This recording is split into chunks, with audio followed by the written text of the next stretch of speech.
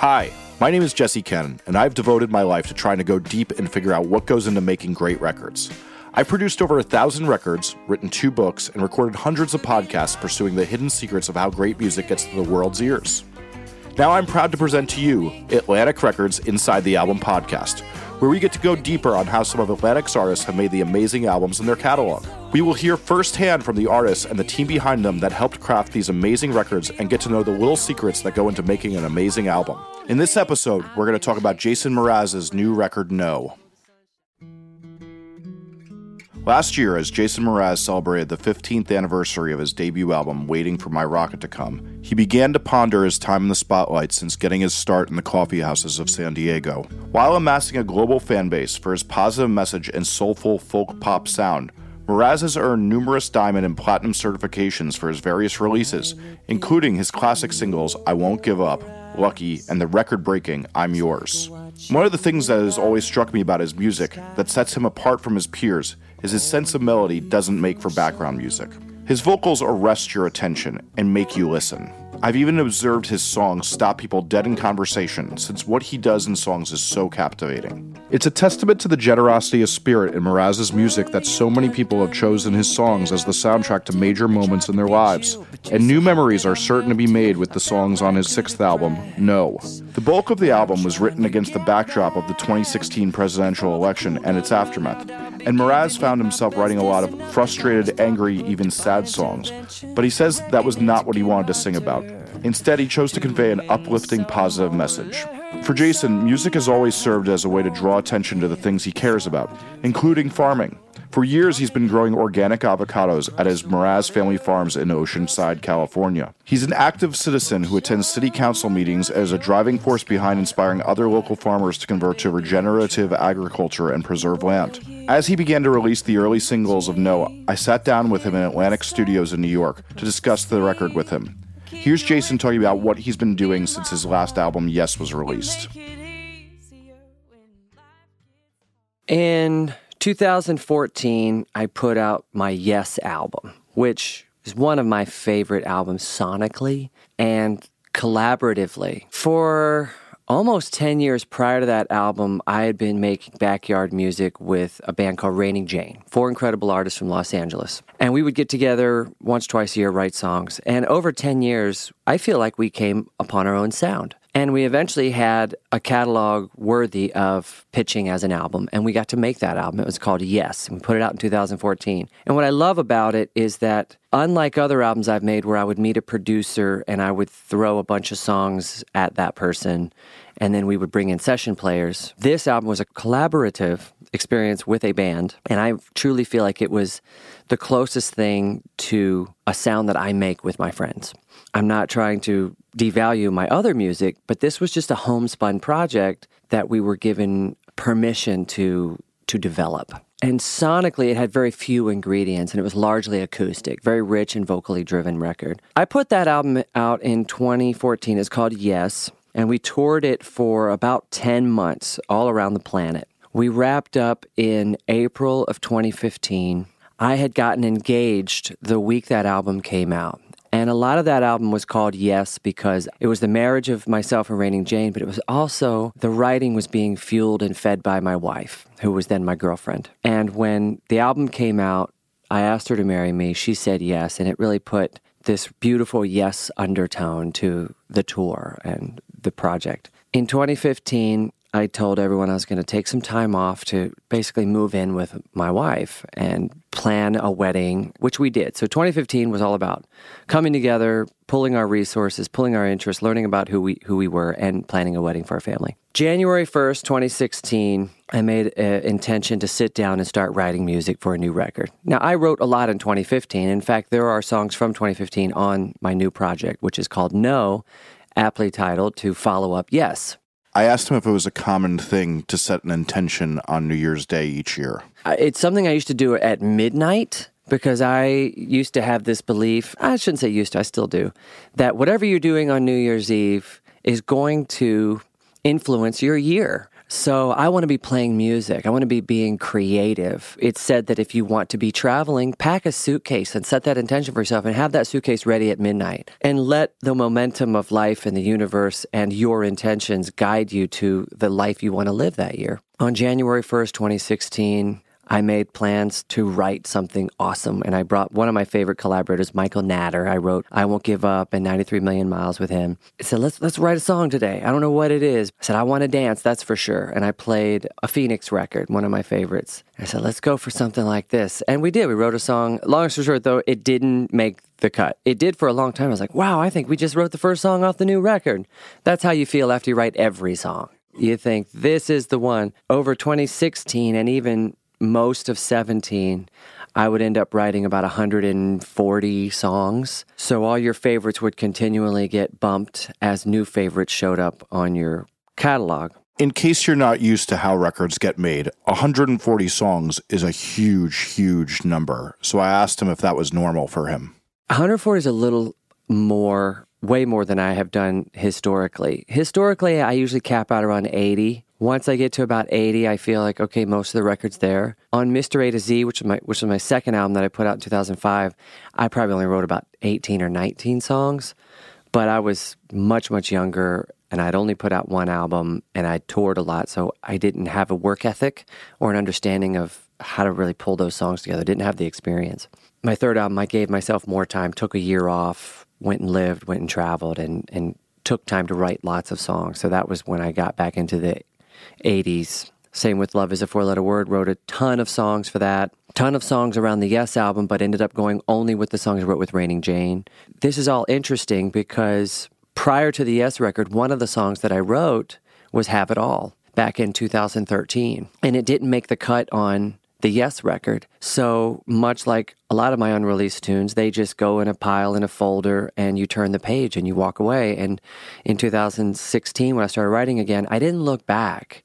I wanted to just keep moving forward. I just assumed that those songs were rejected in the past. They're probably going to be rejected in the future. Have It All ended up coming back into my life in mid 2017 when one of my co-writers, Jay Cash, his wife had become a big fan of that song way back in 2013 and is friends with David Silberstein, who's now my A&R rep here at Atlantic. Jay Cash's wife plays it for Silberstein and says, why isn't this song out? And he says, well, what song is this? So he calls me. He's like, what does this song Have It All? I was like, oh, yeah, wow, okay, I forgot about that. Yeah, that one's pretty good. He's like, no, man, I think it's better than good. I think we should work on this. So I would say most of it was written. The verses were there. The chorus was there. The bridge was not there. The post-chorus was not there. So I shared it with Raining Jane, who's still my band to this day, and I said, what would we do today? How would we bring this up to live? Let's take out anything cringy or incomplete and just keep building it. So together we wrote the new post-chorus and an entirely new bridge. Basically did that by email and iPhone recordings as I was packing my things up in San Diego to move to New York to be in Waitress on Broadway. While I was in Waitress on Broadway, David Hodges, who was also one of the co-writers and producers of Have It All, it was originally formed by myself, Jay Cash, and David Hodges. Hodges sent the files, the stems from 2013 to David Silberstein. Silberstein then sent a number of producers the stems and said, let's see what happens. And a number of producers sent back their submissions. And Andrew Wells' submission really stood out in its organic and acoustic sound. It sounded very classic. It didn't have synthesizers and very heavy processing. That was very refreshing to me and everyone else on the Atlantic team because it sounded in chronological integrity with Jason Mraz records. And it just had a nice timeless sound of real instruments you could recognize. And I think that also contributes to longevity. At least that's a prediction. I feel that you can recognize an 80s album because of 80s synthesizers. So I think, and again, this is just my opinion, but technology influences musical genres or musical trends. There are more creators than ever today on the planet thanks to computer technology and apps and loops, and with one finger on a keyboard, almost an entire song is generated. And then it's up to you, the creator, to manipulate that and create your song out of it. But those programmable possibilities have, in my opinion, really driven the current landscape of music, at least 2018, let's say 17 and 18, where if I scan A New Music Friday, there are many, many similarities that almost sound like the same producer produced most of those tracks. But I think it's mostly the technology and not necessarily the people. When I heard Andrew's productions, I was comforted in that I don't know when this was recorded. This sounds to me like My Love is a Four-Letter Word album, which we did in 2011, with humans playing acoustic instruments, guitars, electric guitars, drums, B3, organs, pianos, etc., things that require a human touch. Andrew delivers his Have It All. I thought, great. Next step is I need to get into the studio and recut the post-chorus and the new bridge and get Raining Jane in on it as well. So in this very studio that we are sitting on days off from Waitress, or I'd come in early before I was due at the theater, and Ebony Smith in there would record my takes. And I think I did 3 different takes with different lyric attempts, because I think the first bridge attempt, I wasn't satisfied, so I came back another time and re-sang that bridge. I also had to recut the cadence of the post to lay back a bit. And then the third time we came in, I brought Raining Jane in, and we did a number of different vocal sessions for that in one day, or at least I'd say a number of different songs. And by the time Waitress ended for me, I went back to California in February, and I believe we mixed Have It All in late February of 2018 with Tony Maserati, who even in mixing continues to take liberties on arrangement and does a beautiful job at helping us define what the song is going to sound like. By March, we'd made a music video for the thing, and I think we put it out in April. I want to say it happened fast, but it really took 5 years for that song to be written, discovered, workshopped, produced, reproduced, mixed, etc. A number of different steps, a lot of patience. And that's not the first one of my songs to take that many years to do that. And so with Have It All, I felt like, oh yeah, why are some of my more successful songs required to have this aging process? I think the patience really helps. It also helps to have 100 songs in your catalog and let an A&R person go through them and help curate that set list or the album playlist. Because as a writer, you're so deep in it that you really can't see what you have. You're married to too many ideas. Someone in A&R can really look at that repertoire and go, oh, this will connect with this and that, and this can still reach you in this. And they can just help put all the pieces together. So right now is probably a perfect time to talk to David Silberstein, Jason's A&R man at Atlantic, about exactly what we were just talking about. I've been at Atlantic for about 4 years now. I was working on some other projects, and there was an A&R who'd been working with him for a long time named Sam Reback. And Sam ended up leaving Atlantic to go take another job. During that time, he'd known that I'd been a big Mraz fan for much of my musical upbringing, introed me to some of Mraz's team, and at the time it was a possibility of starting to work together, but it actually took about a year for it to transpire as Mraz kind of did a bunch of his own sessions and was working with Pete Gambarg, who I ended up co-A&Ring the record with. Yeah, about a year and a half ago, Pete called, basically said, you should go down and meet Mraz, and we met up at a restaurant and just had a great conversation and kind of told me what his vision for the album was and what he wanted to try to accomplish with it, and we were on the same page and just kind of started off on that journey of kind of beginning the process of setting up some new sessions and really looking under the hood at a bunch of old songs to kind of see if there was any gold there and kind of trying to dig up some great songs of the past to bring back for this album. So I think that the truth is Jason had done a lot of writing sessions, and I think for him it was a little bit of maybe too many writing sessions to the point where he might have lost a little bit of focus of what he actually wanted to do. So when we sat down, we kind of just I said to Jason, what do you want to accomplish with this record? And he was super gracious and amazing.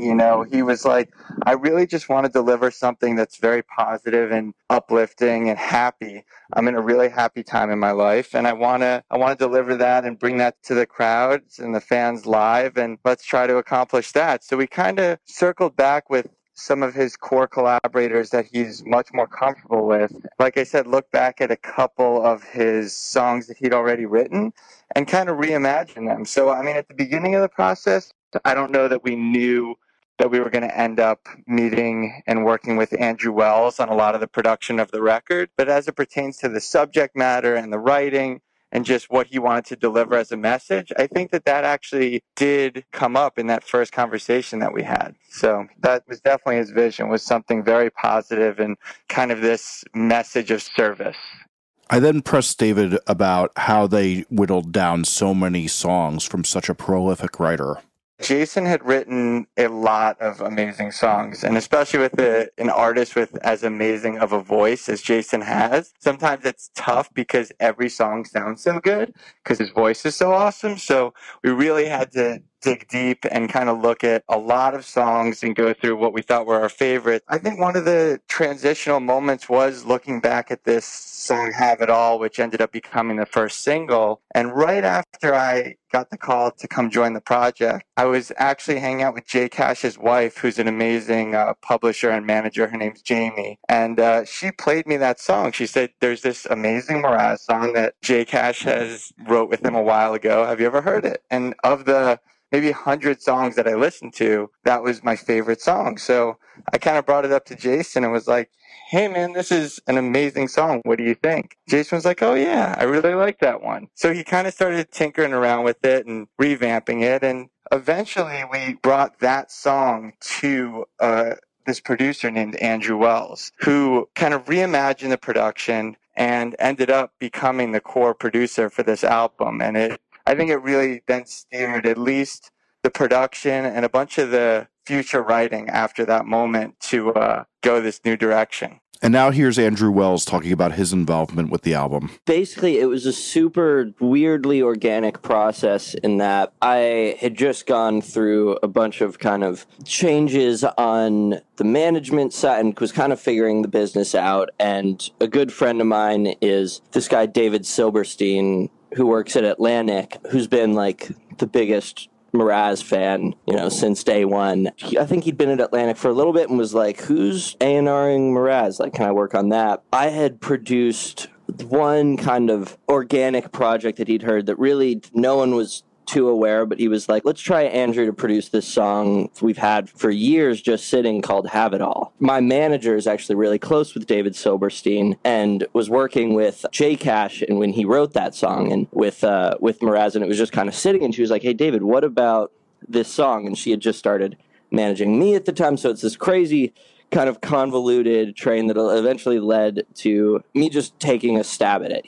I got sent the files, and I called two friends of mine, this drummer Rob Humphreys, who's kind of been like the backbone of the entire album, and my friend John Joseph. We took a stab at it, just kind of a shot in the dark of what I wanted Jason Mraz's, first song out in a long time to sound like, and that kind of just snowballed into let's try another song. And he was the easiest and coolest artist I've ever worked with. I'd send off what I did and he'd respond like, amazing, I love it.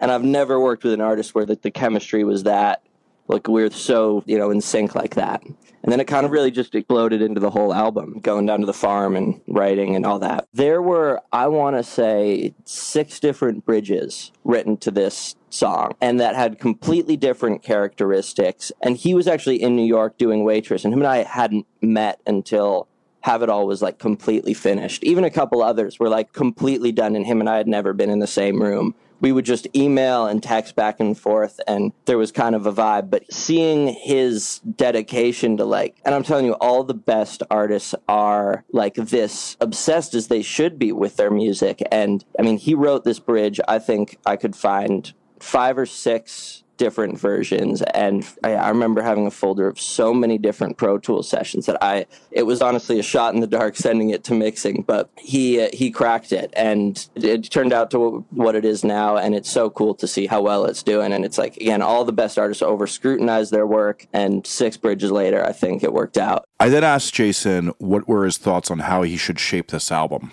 Every album you go into it thinking, this is going to be the album where I say something. And I feel like I did accomplish that. There are nuggets on this record that I'm so proud of. In the song Better With You, the bridge lyric is, life's about the people who surround you, and love's the only thing it comes down to. And those little couplets, those little phrases like that, sound so trivial or something that you would, see on a bumper sticker, or I don't know how to describe it, but when you write again and again and again and again and again, and then you land on something simple, that touches you and you know you'll be able to sing this night after night and say so much with so little, that to me is what makes it so worth it. So I set out to write any record thinking, yes, I'm going to have a huge statement. I'm going to change the world. And my working title for this album from day one was Masterpiece, a play on masterpiece. But it was 2 words, all caps, Masterpiece, P-E-A-C-E, because not to call myself a master of peace, but really to challenge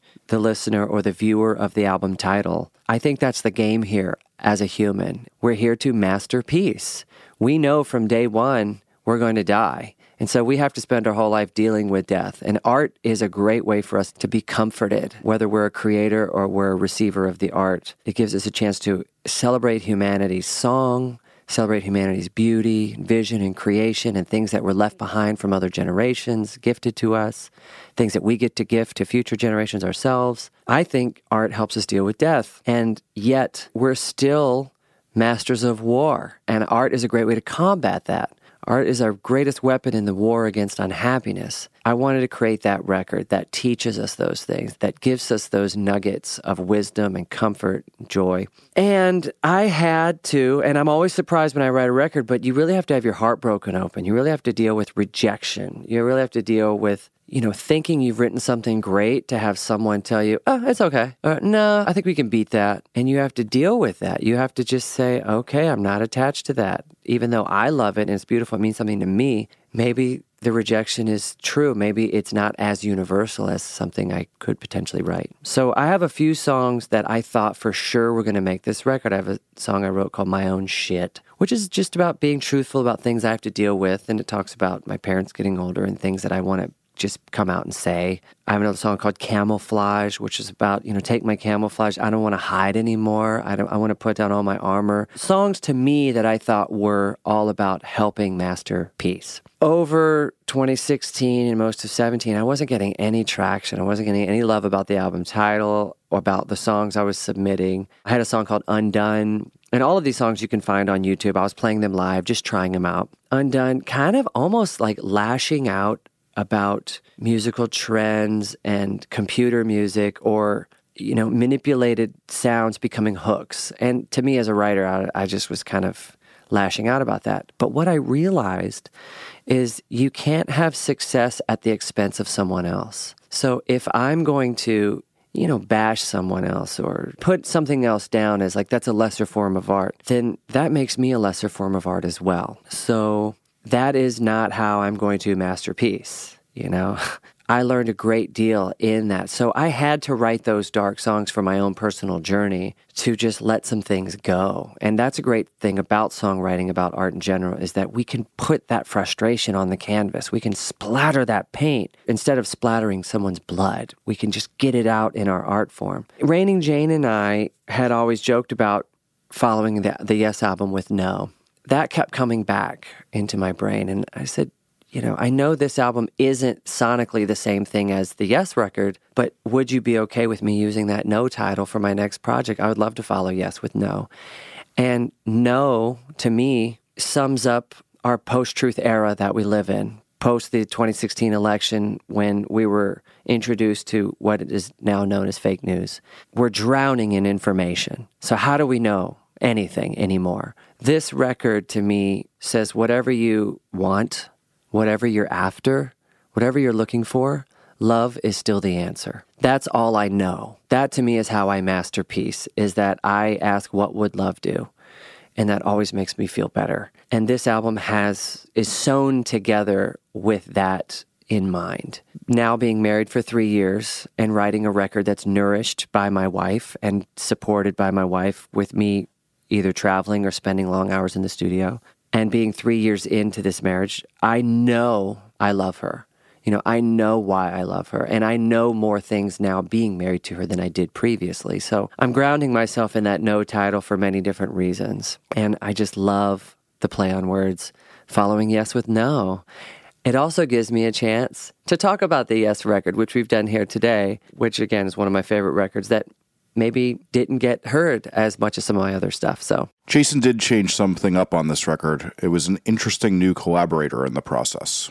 Coffee Honestly, I stopped drinking coffee in 2004, but I didn't really know what coffee was. Back then, for me, it was just milk and sugar, and I didn't drink it. But in 2015, my wife, who's a coffee lover, introduced me to coffee. And so this is really the first album I wrote on coffee. And it's probably why I wrote 140 songs, because it really became a great companion to writing. And with that came the dive into even the horticulture and the plant life. So I love going into nature with music. I think music is humanity's birdsong. It's our unique expression. We all have our unique voice. So it's important to listen to nature and be out in nature. And coffee is one of those things. My wife and I, we visited coffee farms. We established our own coffee farm. We planted a lot of trees together. We literally had our hands in the dirt. I became a certified yoga teacher during my time off. I wanted to just get closer to that practice because I travel so much. I didn't want to have to rely on yoga studios. Plus, every yoga studio I went to, the teacher would always give me something profound to leave the classroom with. And I always felt inspired to go write it down and create music around these lessons that were passed on by a yoga teacher. And so I myself wanted to know more about that. I wanted to be closer to that knowledge and maybe be able to offer that to my audience. Like I look at a show as 90 minutes to 2 hours. It's a transformational experience, same as a yoga class. You go in there to do breath work. And when you go to a concert, you go to sing along, that's breath work. You end up in your heart and you end up awake, because to do breath work and to sing, you have to be present. You can't be thinking about yesterday or tomorrow. You can't breathe yesterday or breathe tomorrow. You can only breathe now, and you can only sing that song now. So I brought a little earth, a little fire, the little yoga fire into this album. I didn't surf as much as I would have liked to. I actually spent more time on a train looking at surfers on the Amtrak Surfliner as I was taking the train to LA a lot. And this was the first album, too, where I sent myself to Nashville, spent a month there doing the writer's round. None of the songs from that ended up on the record. Not many songs. I went to a writing camp in France with ASCAP, which was awesome. None of the songs ended up on that. I mean, when you look at 140 songs, most of those songs didn't make it on this 10-song album. And now I'd like to pause this program and tell you for a minute about what you can expect with the rest of this season of Inside the Album. Hello, my name is Jesse Cannon, and I've devoted my life to trying to go deep and figure out what goes into making great albums. In the past, I've been lucky enough to make great records with bands like The Cure, Animal Collective, The Misfits, and over 1,000 others. I've written 2 books and recorded hundreds of podcasts pursuing the hidden secrets of how great music gets to the world's ears. Now I am proud to present to you Atlantic Records' Inside the Album podcast. Atlantic has granted me unprecedented access to the artists, producers, managers, and A&R to discuss what goes into really making the great records they release. On this season, we talked to Dashboard Confessional about making a record that pleases both himself and fans both old and new. I like our old stuff better, and I like moments and songs from our later era of recording. But as a whole body of work, I like everything up through half of Dusk in Summer. Jeff Richman and the creators of the hit play Mean Girls talk about what goes into developing a mega hit Broadway play and cast recording. Trying to find out what is that song that you actually want to sit down and write is tricky and is a challenge because there's not that much real estate for songs, even though it's a musical. Vance Joy talks creating a follow-up to a successful debut album. And I'm more eating my lunch before breakfast, kind of getting too far ahead before I'm focusing on just this one detail of what am I doing, making a song. Pete Wentz of Fall Out Boy talks mentoring Nothing Nowhere. But first you find out if you like someone's art. If you do and that's interesting to you, you find out what their basic mission statement as an artist is, and then you see if you can align with that vision. And we also talked to Grandson about crafting his highly politically charged debut EP, the indie rock band Wallows on making a record that sounds like the loss of youth, Jason Mraz on finding a greater truth in music for his latest LP, No, and Brent Cobb on making honest music. Subscribe now and stay tuned for the deepest inside look you will get into how great records are being made today. You can also head to AtlanticPodcast.com for more information on this podcast and Atlantic Records. I thought it was interesting that he wrote all these songs with other people, but most of them didn't make it onto the records. So I asked him if he learned anything from these writers, though, that had impact on the music of the record. I learned just the writing ethic more than anything. And that also allowed me when I was home to go to my desk at 10 o'clock with my cup of coffee, maybe a book that I might have been reading at the time. I read a lot of yoga books. How Yoga Works is a great one, because that's more of a novel. Some Dave Eggers, who I love, just his descriptive storytelling. So anyway, I would take myself to my desk and I would just write songs. And I would hack at it until my wife called me into dinner. And then I could just put the song away and be with my wife and have a normal 9 to 5. And that's what I learned going to Nashville. That's what I learned going to Los Angeles and writing with writers. And occasionally I would pick up like, a new plugin or a new sound on my keyboard I could use, or shortcuts in production techniques so that when I wrote a song and made a demo, I might already be halfway to the final of that song. For example, the opening track of this record is called Let's See What the Night Can Do. And I wrote that in February of 2016 at my house with John Green. And he had just come from Joshua Tree, but he's from England. So he was very influenced by that Southern California beauty and the desert and what it feels like to escape. And that's actually where my wife and I go to camp and escape. We have a fondness for that region. I can't remember what his prompt was. It was actually the piano bounce in that song, which is a little frantic, and I probably can't even sing it to you. That's what he came in with. He's like, I want to do this piano thing over a waltz. And I thought that was very cool. And I started emoting things about getting away to the desert, and the song was formed relatively quickly. We were able to take a nice avocado toast break thanks to my wife delivering us snacks. That's one thing that my wife did so generously during this album process is we'd be working feverishly in the studio, but she'd always come down to make sure we were fed. And that food energy just kept us going, as well as the coffee. John is a producer in his own right and did a phenomenal demo of that song, enough that pretty much from February 2016, even though I went through 3 A&R reps during that period of time, all 3 of those A&R reps loved Let's See What the Night Can Do. That was probably the first song we knew for sure would and should be on a record. And when I sent the stems to Andrew Wells later in late 2017, very little needed to be done. We re-recorded things, but the essence of that original demo is really still what we did. In fact, my original vocal from that demo is still the album version. So I only had to sing that song once on demo day back in February 2016, and it still sounds great. The groove changed a lot, but it's still a driving waltz, and I love that song so much. Let's drive out to the desert at midnight to dance in the dust of our headlights and score some good seats for the sunrise. And dress up in clothes we don't mind getting messed up when no one will know how to get us.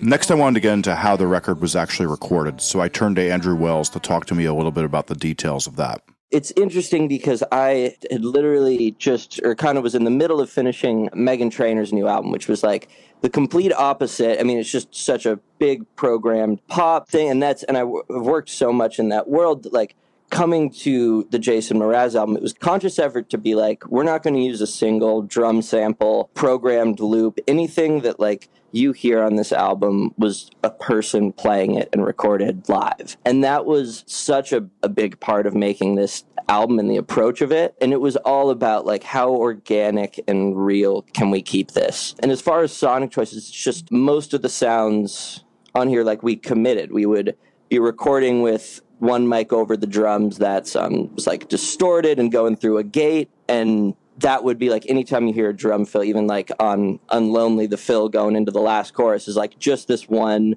super trashed up mic. And I wanted to like explore sonics like that maybe producers hadn't done with him in the past. And even though we were keeping it super organic, it's like, how can we distort some stuff? How can we really use the gear in the studio? And we'd made it at East West, which is my favorite studio in LA, where all the gear works, everybody knows how to use it. And it was really just a live, super kind of woody, organic approach to the whole album. And I think we kind of nailed it. And I'm really proud of sonically, because I come from that background initially of I just wanted to be an engineer mixer, and approaching an album like this is like such a crazy opportunity for a producer today to like go back to the way things used to be recorded, but like how can we modernize it and how can we make it feel like a new Mraz album, but that will hold up in 20 years sonically and won't feel dated. It's honestly a trip, man. We were blocking off time to really track out the full album at East West. I'm like, cool, we'll do these 3 days for vocals.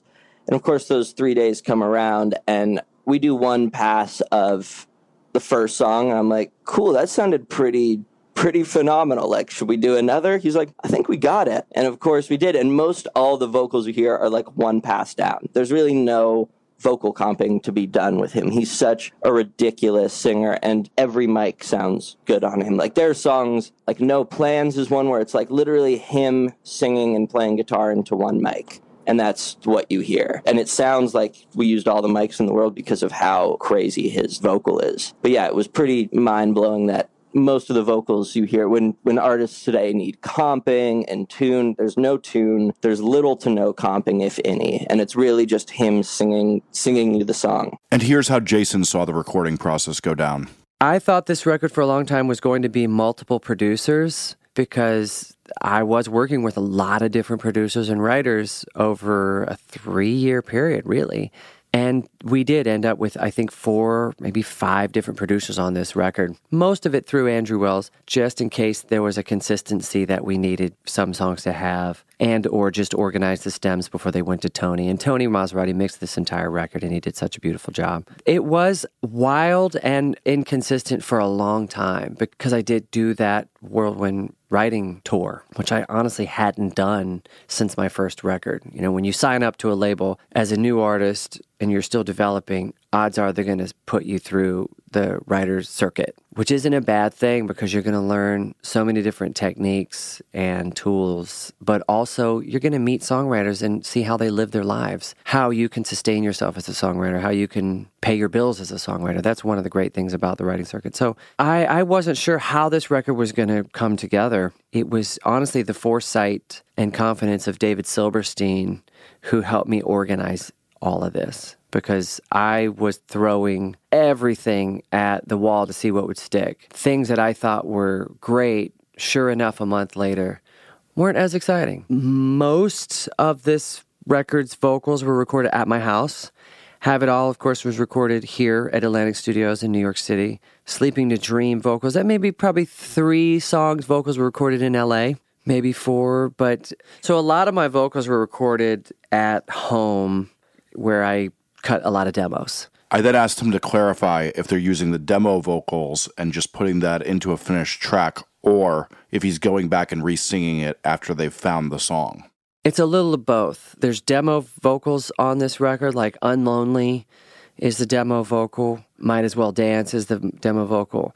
But a song like Making It Up was originally the demo vocal, but then after we produced it, the demo vocal was just too tired and too slow, so I went back and re-recorded it. But I did that at home, and I'd had time to play that song live a lot. So I had the freedom to go back, and thanks to digital recording, I can do that. I can ask for a new bounce of the current production, just a stereo instrumental, throw it on the machine. I've got my vocal chain matching things that Andrew might be using or other producer might be using in their studios. So I can cut the vocal at home, send the file back on my hotspot, and by the next morning, the vocal's mixed in, or if I want to add harmonies the same way. So I'm very blessed that I can do most of it at home. But we did a lot of stuff at East West. Anything we did with Andrew Wells, we did at East West, either in the Pet Sounds room or right next door in Studio 2, which was a really beautiful space and a really cool studio. When you step out the back door of that studio, there's a clear shot through the alley of many buildings and many blocks of the Hollywood sign. It's just an alley,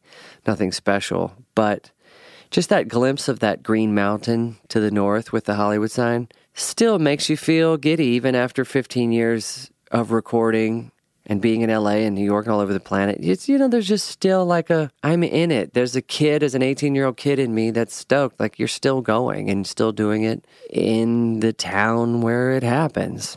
So that was cool. Andrew used top-notch session guys, Rob Humphreys on drums, Sean Hurley on bass, who's a monster. Andrew himself is a great guitar player, played a lot of the guitars on this record. I was able to bring Togo Rivera in, who's a lifelong collaborator with me, vocalist and percussionist. Raining Jane is on this record in many different capacities. They would show up here in New York, they'd show up in LA, they'd show up in San Diego. And so this album is really pieced together from a lot of different sessions. So David Hodges had done sessions on some songs at his place.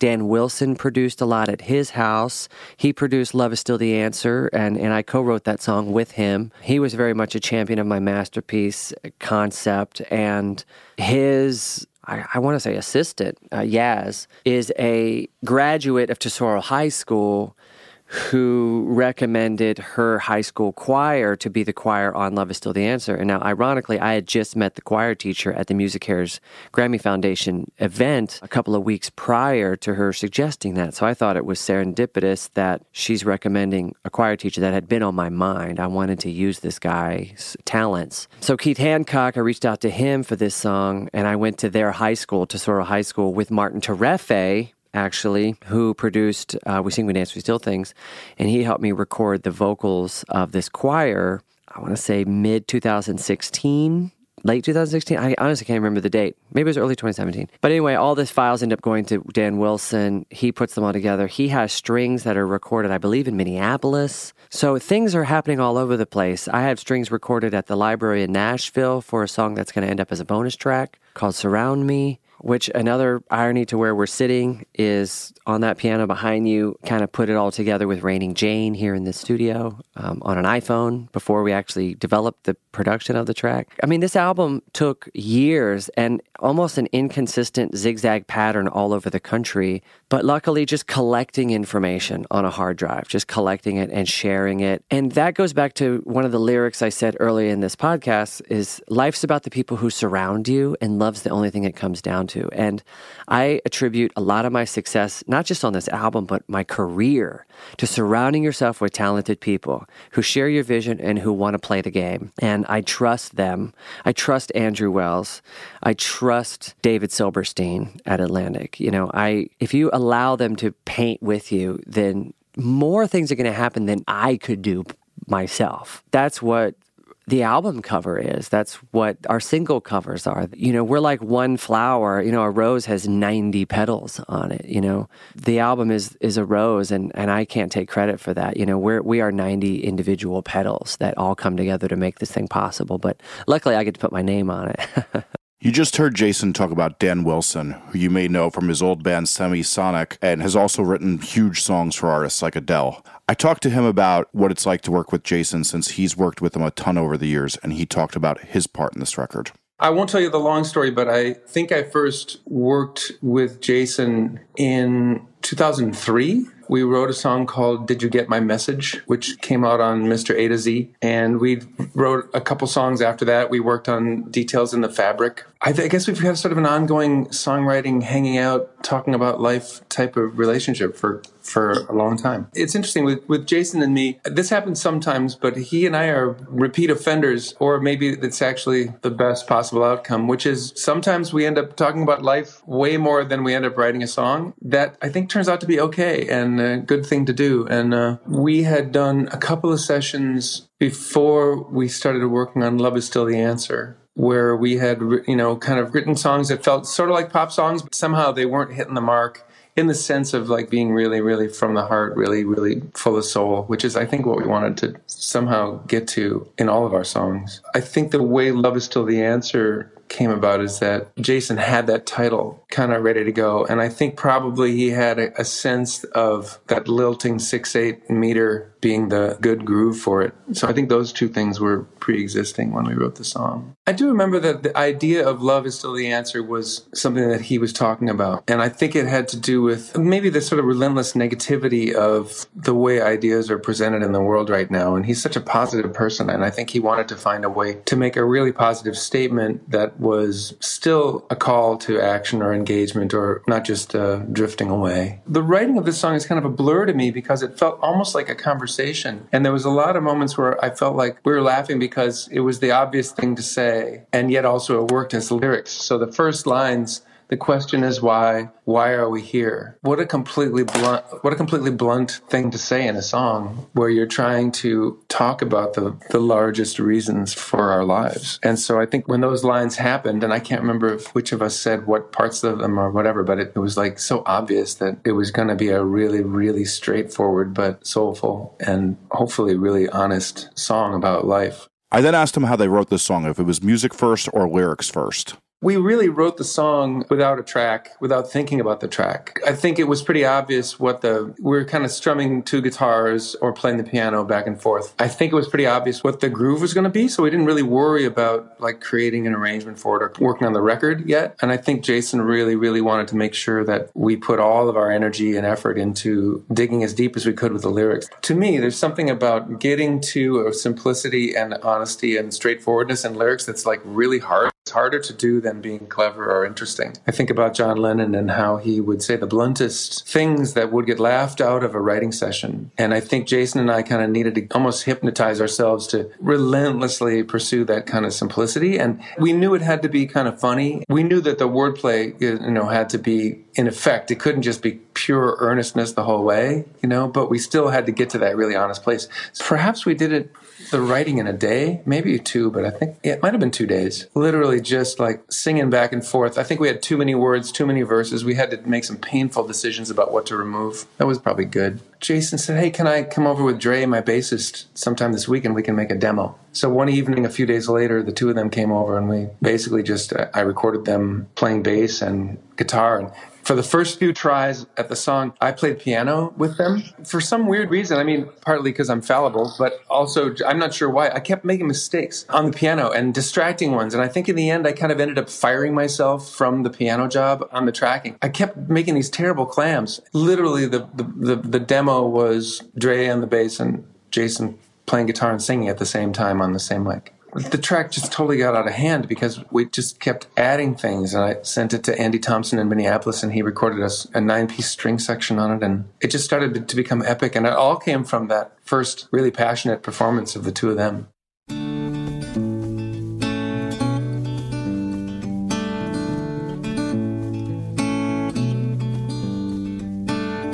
It feels like we've been friends forever, yeah.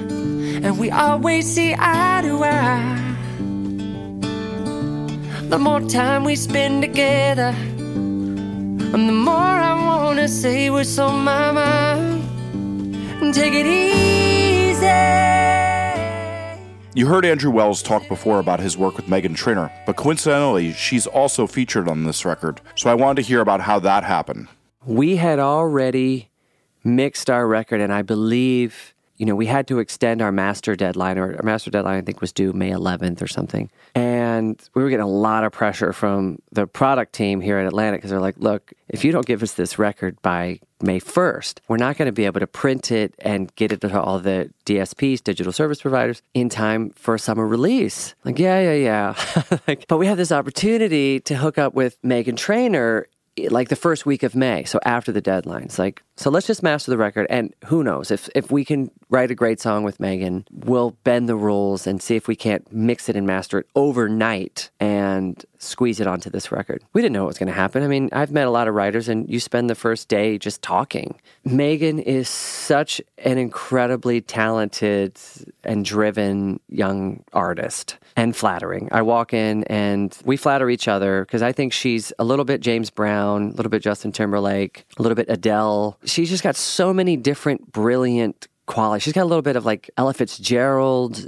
She's awesome. And she's also a producer and a great writer. So she knows what she wants. And I think she also knew we had a limited amount of time and that we wanted to have success in this short amount of time. So it was she and I and Andrew Wells manning the guitar and manning the recording equipment and kind of helping us. Anytime we had an idea, he was making sure he was capturing it on the microphone and building a track around us. And she flattered me with, I want to write something as adorable as Lucky. And that I can do because I love simple and adorable. Something my wife says, which is super adorable. My wife just has a really adorable lingo. It might be dyslexia, but I just think it's an adorable lingo of her own. And one of the things she says is more than friends as an adjective. It's like, honey, do you like your coffee? Oh, more than friends. I think that's super cute. And I actually tried to write More Than Friends with John Green back in 2016, and we came up with a version of it, and I played it live, and it was funny, but it was sort of lowbrow, coffee shop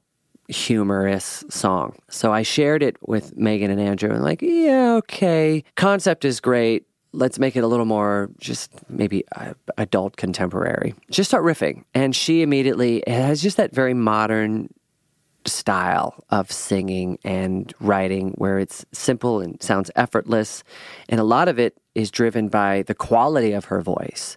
Like, she knows how she wants to sing, and she knows the melodies and the riffs that she wants to sing. So it's almost like the words fill the need. Because we knew we were aiming at More Than Friends, we could really be playful with that. And it's almost like the punchline was already written for us. So I'd say within 2 hours, we had the song written. And then in about an hour, we had recorded the nuts and bolts of our vocals to a basic track. That night, Andrew had session guys come in, record the backing track. I want to say it was the next day that everything went to mixing, and the day after that, everything went to mastering, and the song got shared with the label. I said, wow, this was a really great last-minute addition to the record. And it is. It's a gift. It's a gift to be able to work with someone as in demand as Megan, but also as talented as Megan, because this record was already set to come out. It had its track listing, and then to be able to add potentially another hit to the record at the last minute is a real gift and a real blessing. I'm grateful for her, and I'm grateful to Atlantic for giving us that time to take a chance at this. And I'm grateful to Epic, allowing Megan to appear courtesy of Epic Records. And yeah, that's how that came out, really, really quick. And honestly, we haven't been in the same room since. That was a few months ago, but I'm sure we'll cross paths again.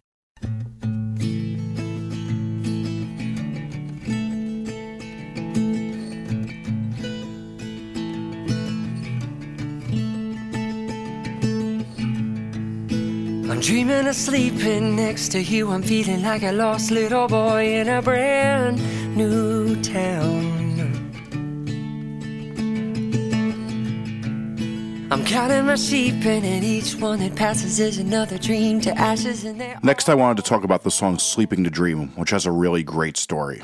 There is one song on this record that I wrote in 1999, in the summer of 99 with Peter Stewart. He had a band called Dog's Eye View in the 90s. Great songwriter, one of the first co-writers I ever worked with.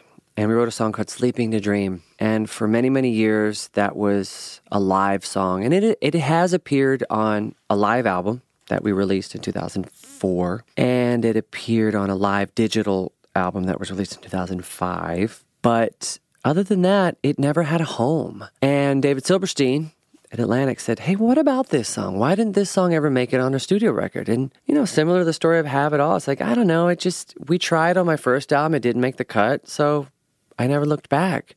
We played it live, it made it on some live stuff, but again, I never looked back. As a writer, you're always looking ahead at what other problem can I solve? What other beauty can I discover about myself or about the world that I can reflect on? So Silverstein had the idea of, let's try it. Let's take it into the studio. And that was inspiring because honestly, I had never really finished writing Sleeping to Dream. The bridge, I always mumbled. And in a live show, I would use it as an opportunity to improvise and try to reinterpret. But I'd never had a lyric for it. So that occurred to me the day I was cutting vocals for Sleeping to Dream. I was like, oh my gosh, I can't mumble this or make this up right now. This needs to be a definitive lyric to help me finish this song. So I told Andrew, I said, hold on one second. I just had to force myself. But honestly, having been through the songwriting process with, I want to say, 75 songwriters over the last 2 years, at least, because I'd say half of the 140 songs I wrote were with other people. I said, okay, if I were in a situation like that and I were asking for help or looking around the room for a suggestion on this bridge, I didn't have anyone and I didn't want to reach out. I said, you have it in yourself. What is this song about? And what have you always been trying to say in the bridge? And so I said, okay, Andrew, I got it. And I sang what the message of that bridge should have been all along. And it felt really great to me. So I got inspired by the trust and encouragement of Silverstein on this record, probably more than anyone on this record, because you need A&R. You really do. And he inspired me again and again to either rethink a situation or dive deeper. And I was also inspired by the 75 writers that I crossed paths on. A lot of writers who we wrote some brilliant stuff that may never be heard. Writers like Steph Jones, Amy Cooney, Sean Douglas, to name a few. I'm sorry, there's many out there that obviously, that I didn't mention, but have inspired me as a writer and brought my game up. So in that moment in Sleeping to Dream, I was able to finish writing that song, and it finally has a home now on a record. And so to me, that was a really inspiring part of this record as a whole, as this album as a whole. And here's Andrew Wells talking about the song. It was honestly such an easy process. The one thing that was, I don't even know that I'd call it a struggle, but that I took very seriously is like there are songs on this album that he's played live for the past like 20 years, the past 15 years, that his fans know so well that for whatever reason has never really made it onto an album. And there's one song like Sleeping to Dream in particular that like has been like a fan favorite live, and then there is a certain pressure of me coming and being like, I'm gonna, help him to record this for the first time, and the fans already love it. So it's like we can't make a version that the fans don't love as much as the live version they've heard for so long. I think we nailed it and ended up being one of my favorites on the album.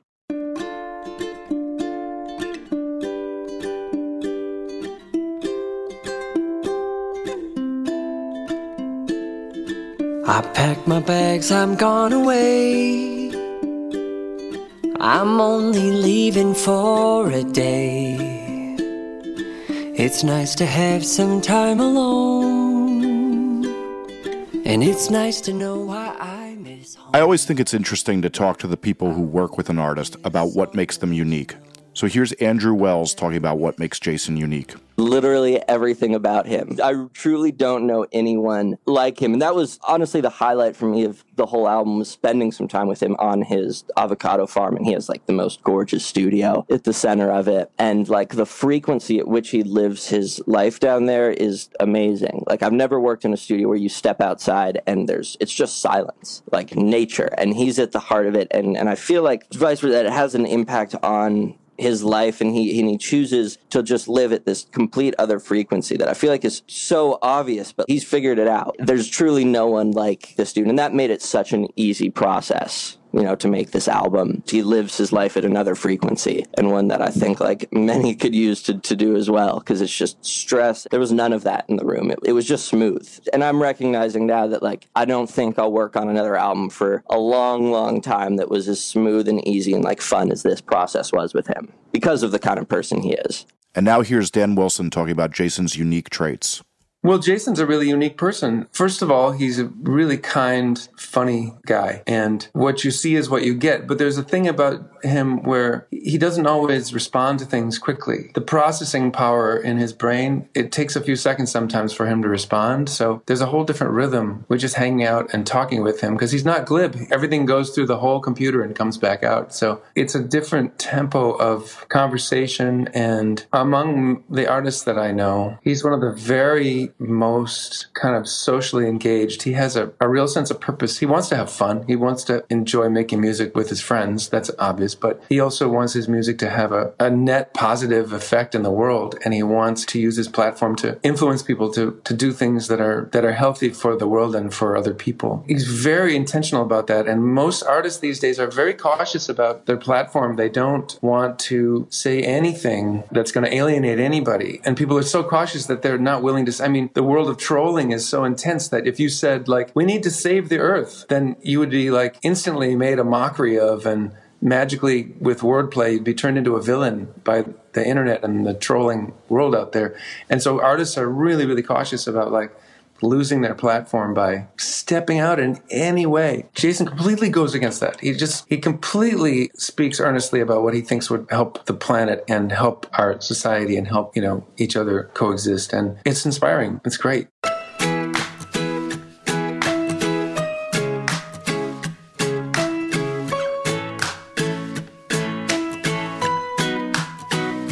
May you have auspiciousness and causes of success. May you have the confidence to always do your best. Thanks so much for listening. To find more of our podcasts, head to atlanticpodcast.com.